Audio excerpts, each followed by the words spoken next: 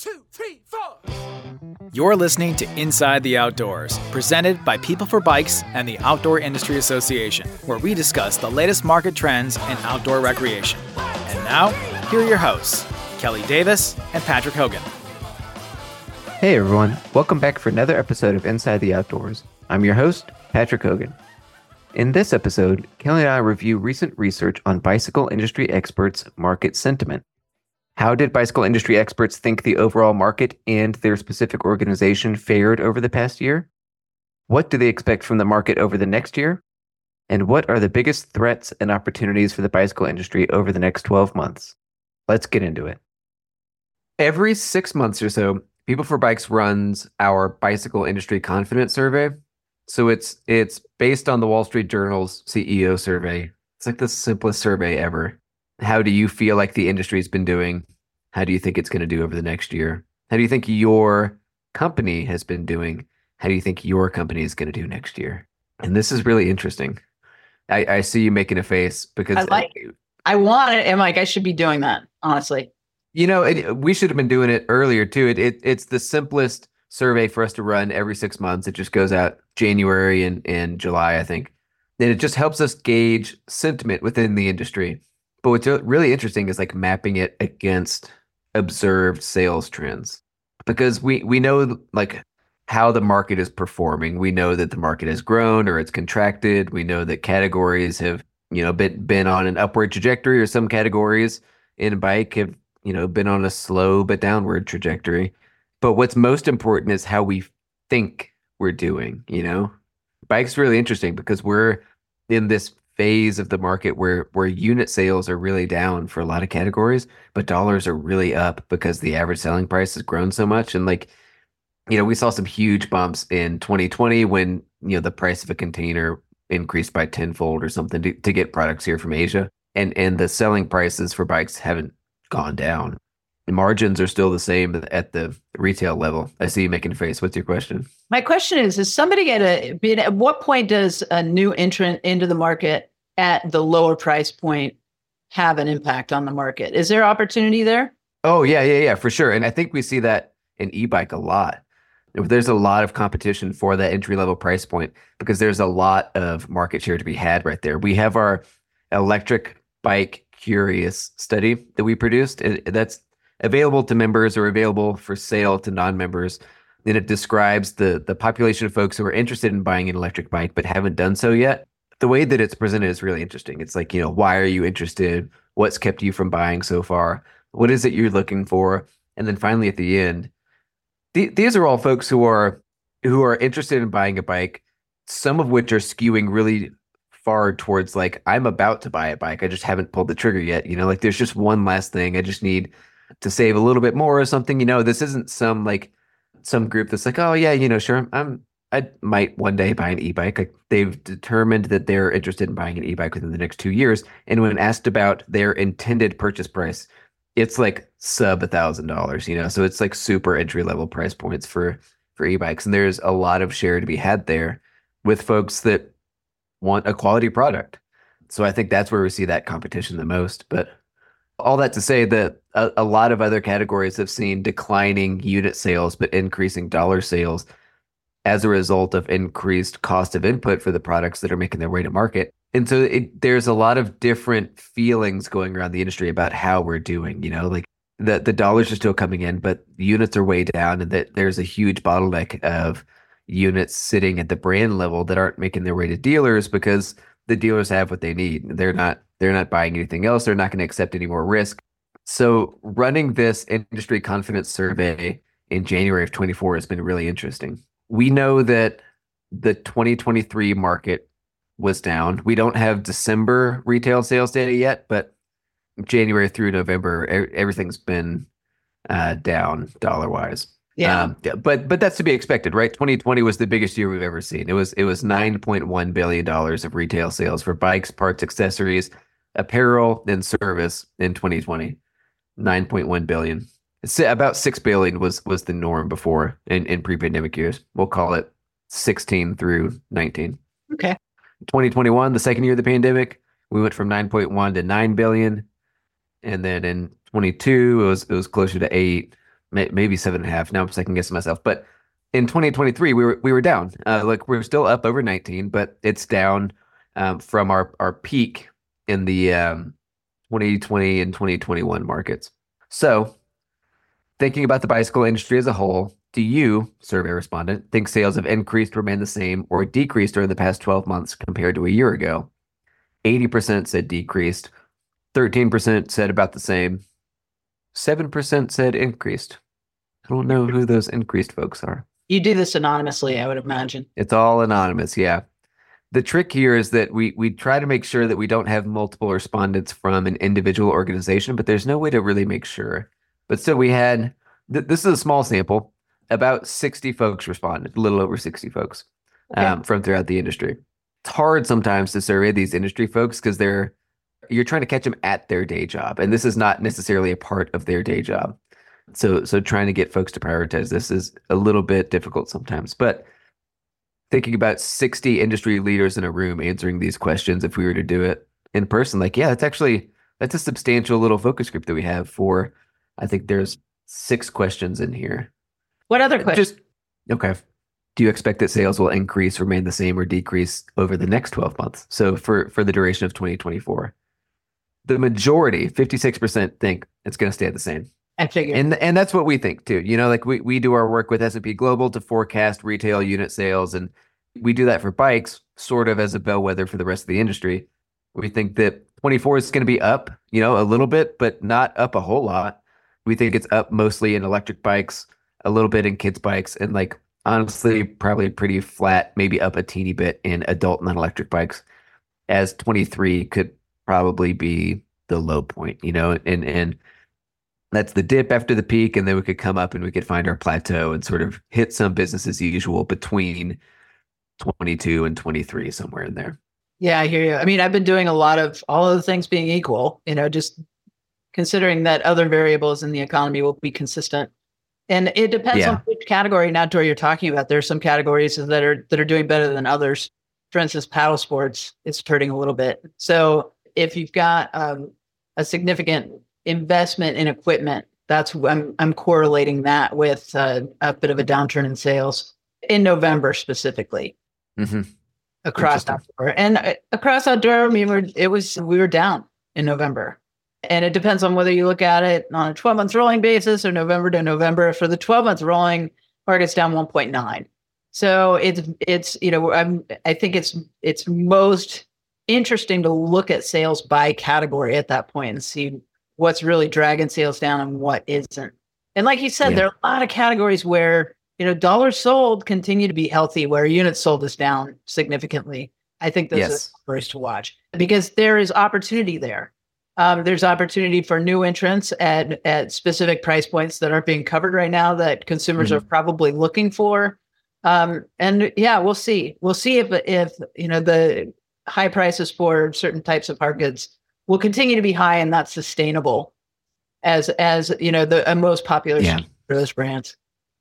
You know what question I've gotten a lot and I haven't been able to answer yet is, are we seeing the average selling price increase as a result of the price of an individual product, like a specific product increasing, or is it the result of customers moving from an entry-level product to a mid-tier product, or maybe from a mid-tier product to a premium product? And I think it's both, but I can't tease it out with the aggregated category level data that I have. So that's something that I'm interested in pursuing is better understanding if it's the result of scarcity or if it's the result of inflation. To what degree it's the result of both of those, because it is going to be the result of both of those. We should absolutely do that. I mean, as I dig deeper into the retail data and dig a little bit deeper into consumer intelligence, you know, I am finding some interesting behavioral trends, and I'm not sure, you know, how much is pressure from the economy, especially housing and food increases, and you know, how much is just the consumer has already bought the specific piece of equipment in the past 5 years or maybe the past 10 years. I think it would be really interesting to see if the length of replacement, like the replacement cycle of equipment, isn't lengthening. Oh, yeah. You know, I'm certain that's happening in bike because we see this technology gap where, like, you know, you could be buying a new mountain bike every year in the 80s or 90s, and like you're constantly making improvements in technology, right? There's huge leaps that we're making in suspension and shifting and all that. Get out of here. It's huge leaps. I mean, seriously, how much has a bike changed in 200 years? I'm just going to say it. Kelly. But I think that there's a certain amount of technological advancement where you sort of like plateau on the need. Like that marginal improvement in technology doesn't really get a lot of folks to make that next purchase. Like we have electronic shifting. That's outstanding. That's it for a lot of folks, like they don't need to replace their bike every 3 to 5 years. Maybe they're now every 6 to 8 years because they're like, made a pretty sizable investment in this. And I think that it does everything I could possibly imagine I'd want to do. So that next technological advancement has to be like pretty doggone motivating. Yeah, I think it'd be really interesting to see that cycle and include accessory upgrades as you move along and how that might affect your replacement cycle. So for instance, I've got a Santa Cruz. I recently slapped on Eagle XT or G, whatever SRAM's highest level is on the drivetrain. I mean, the bike's probably 17 years old now, but I'm going to do that. My next move is to replace the front suspension. That's what I can afford to do. We saw a lot of folks doing that during the pandemic when there was a real scarcity of bicycles, of complete bicycles. We saw that parts for upgrades instead of like parts for repairs and replacement became a huge part of the market and sort of like filled the gap where complete bikes, a lack of complete bikes might leave someone empty-handed. A lot of dealers are going like, well, hang on, let's think about like making that existing bike that you have feel like a new bike, and we can really get this up to where you want it to be and hit, whatever target weight or performance or whatever it is, feel, comfort. That was a big part of it. And I think that if prices remain high, that could be a big part of the market moving forward too. It could be. And I mean, I keep going back to this, but service, especially that's huge. Yeah. I mean, I could probably put out a shingle tomorrow and keep a tech busy, just repairing flat tires for the next year. I'm serious. There's a lot of business to be done doing like on-demand service, like rolling around town in a van, coming to someone's house, going like, let's break down the barrier of you having to go to a shop. I'm going to bring my shop to you and we can do everything. You don't have to worry about, leaving it for a week or something. I'll be in and out and you'll have your completed repair or maintenance or whatever it is. My mobile bike guy, he wanted to shop. Yeah. Decided to shut the shop down and do exactly what you're talking about. But he so hates my e-bike. So hates it. Well, then like I call him up, he's like, "Is it the e-bike?" I'm like, "Yeah." Oh, my mechanic feels that way about my truck, but that's a whole different story. Yeah. So I want to get back to the survey. So thinking about your company specifically, do you, the survey respondent, think that sales have increased, decreased, or remained the same over the past 12 months, right? So the first question was, thinking of the industry as a whole, how do you think we did over the past 12 months? Next question, let's consider the next 12 months. How do you expect this to change? 56% said remain the same, right? 16% said decrease. 28% said increase. 28% are optimistic about 2024. And I dig that because I think there are a lot of categories that we think might be similar to 23. There are some that we think might dip. But, like I said, S&P's predicting minimal growth, like growth in E, growth in kids. But it's interesting that the sentiment from our industry leaders is that from at least 28% of our industry leaders in the sample is that it's going to increase. So I like the optimism. Me too. Interestingly, coincidentally, that was about the same as the optimism about the season in my little drop. For cross country last week? Yeah, 30% were optimistic. I wonder if we find, if we looked across surveys, that in any given circumstance, 30% of people are optimistic. That's a good question. It is. Yeah. I've read a lot about response biases and how individuals will respond either overly optimistic or overly pessimistic to, in general, to questions about, on a scale of 1 to 10, how is your experience? And a lot of folks, myself included, I skew towards the high end of that because I like to be a positive person. And I'm an 8, 9, or 10 out of 10 sort of person. It takes a lot for me to give a 3 or a 4, Yeah. But other folks are on the other end of that spectrum, right? And it's, yeah, I don't want to say pessimistic, but it's maybe like a lack of the optimism that drives you to the high end of that scale. Interestingly, in your survey, the way the order of your question, and this is it's always important. This and everything about a survey is engineered, just so everybody knows. I mean, this is what we do. This is based on your cognitive patterns. But one of the things that I noticed that you did in that survey is you actually anchored them, because in the first question you're saying, "How was this year?" And those are specific results. They can find those on their financials, right? They can look at their P&L and go, "Okay, well, it was down." But when you ask them about the next year and the next question, you've actually anchored them in whatever feeling they had about this year before they answer next year's question. In fact, the optimism is even more interesting, given that you anchored them in a snapshot that was less pessimistic or less optimistic than their future perspective. So just to be clear, that's about the whole industry, right? So think about the industry as a whole. How did we do? Think about the industry as a whole. How do you think, the whole group is going to do next year? So let's take it into the individual organization, because I think this is really interesting. Yeah. Thinking about your company specifically, have sales increased, remained the same, or decreased over the past year? 58% said their org decreased over last year, compared to 80% said the whole industry decreased, right? So if you look at it that way, yeah, a lot of folks feel like their company fared better than the rest of the industry, right? Which is telling, But again, I think that optimism is what's needed to get through a slump like we've had in 23, and to buy into the message that it's going to be better in 24 and it's going to be a lot better in 25. I mean, I might have a comment, but I'm dying to know what the results of the next question are. Do you think that your individual organization's sales will increase, remain the same, or decrease over the next 12 months? Half said increase. I love it. That's I dig awesome. It. Yeah. Only 12% said decrease. So the remaining 39% 39% said it was going to remain the same, which I still feel is optimism. That's greater than we saw in the whole industry expectation for the next 12 months. And it shows that I think a lot of the folks in our industry are trying to be innovative in how they approach the next 12 months, and their expectation of their own company's ability to make it through the slump that we had in 23 is greater, because they think that they've got a solution to make it happen. I like that. I like hearing that. Do you collect any open-ended responses? Yeah, we do. So the next questions, what categories do you think will grow in the next 12 months compared to now in dollars? And there's, three open-ended responses to this question, because you get three different categories you can respond. I'll tell you now, it's all e-bikes or kids bikes. It's all e-bikes, right? And that's to be expected, because it was a category that was growing before the pandemic. I think it was accelerated during the pandemic, and we're going to see it continue to grow as we're on this upward trajectory. And kids bikes, I think that they have the shortest replacement cycle of any bike category.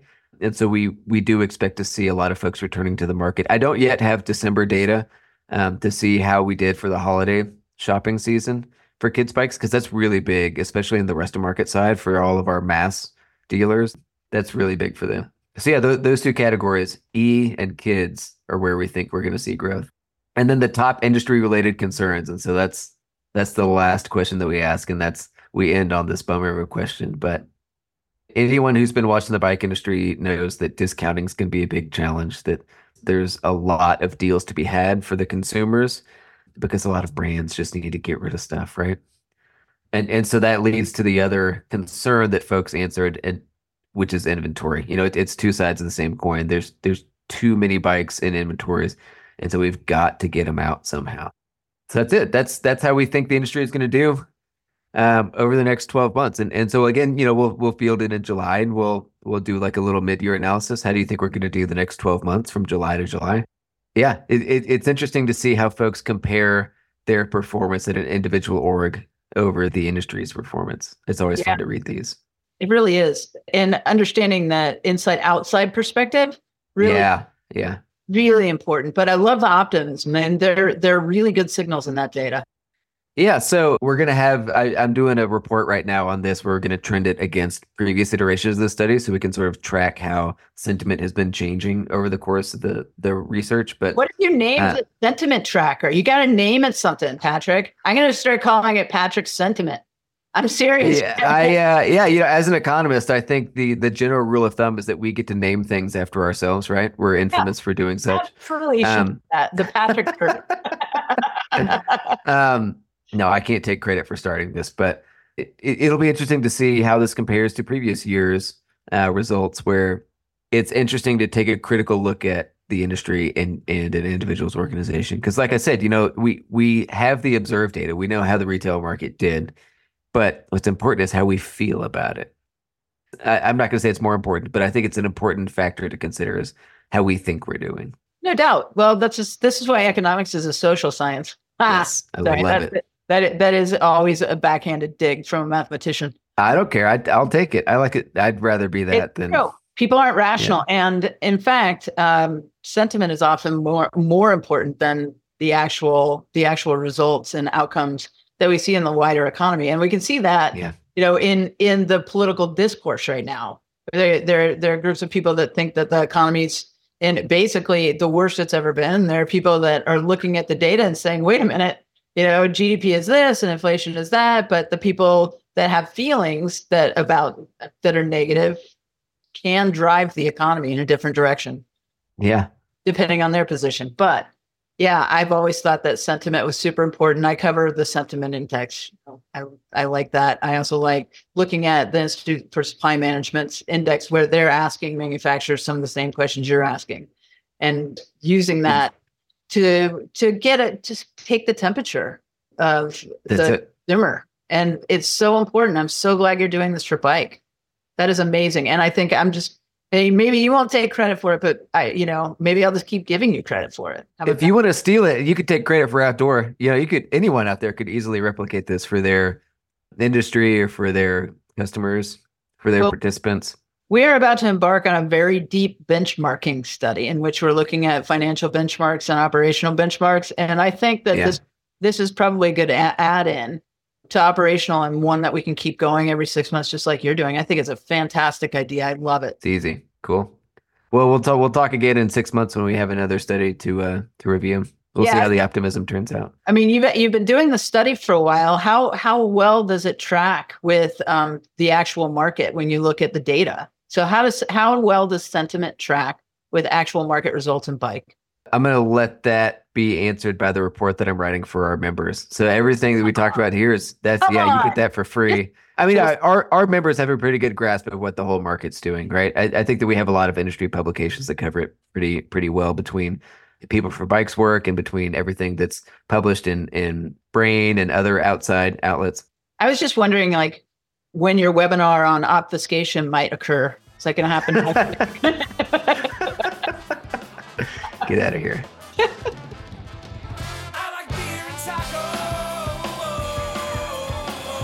Thanks for listening to Inside the Outdoors, presented by People for Bikes and the Outdoor Industry Association. We'll see you next time.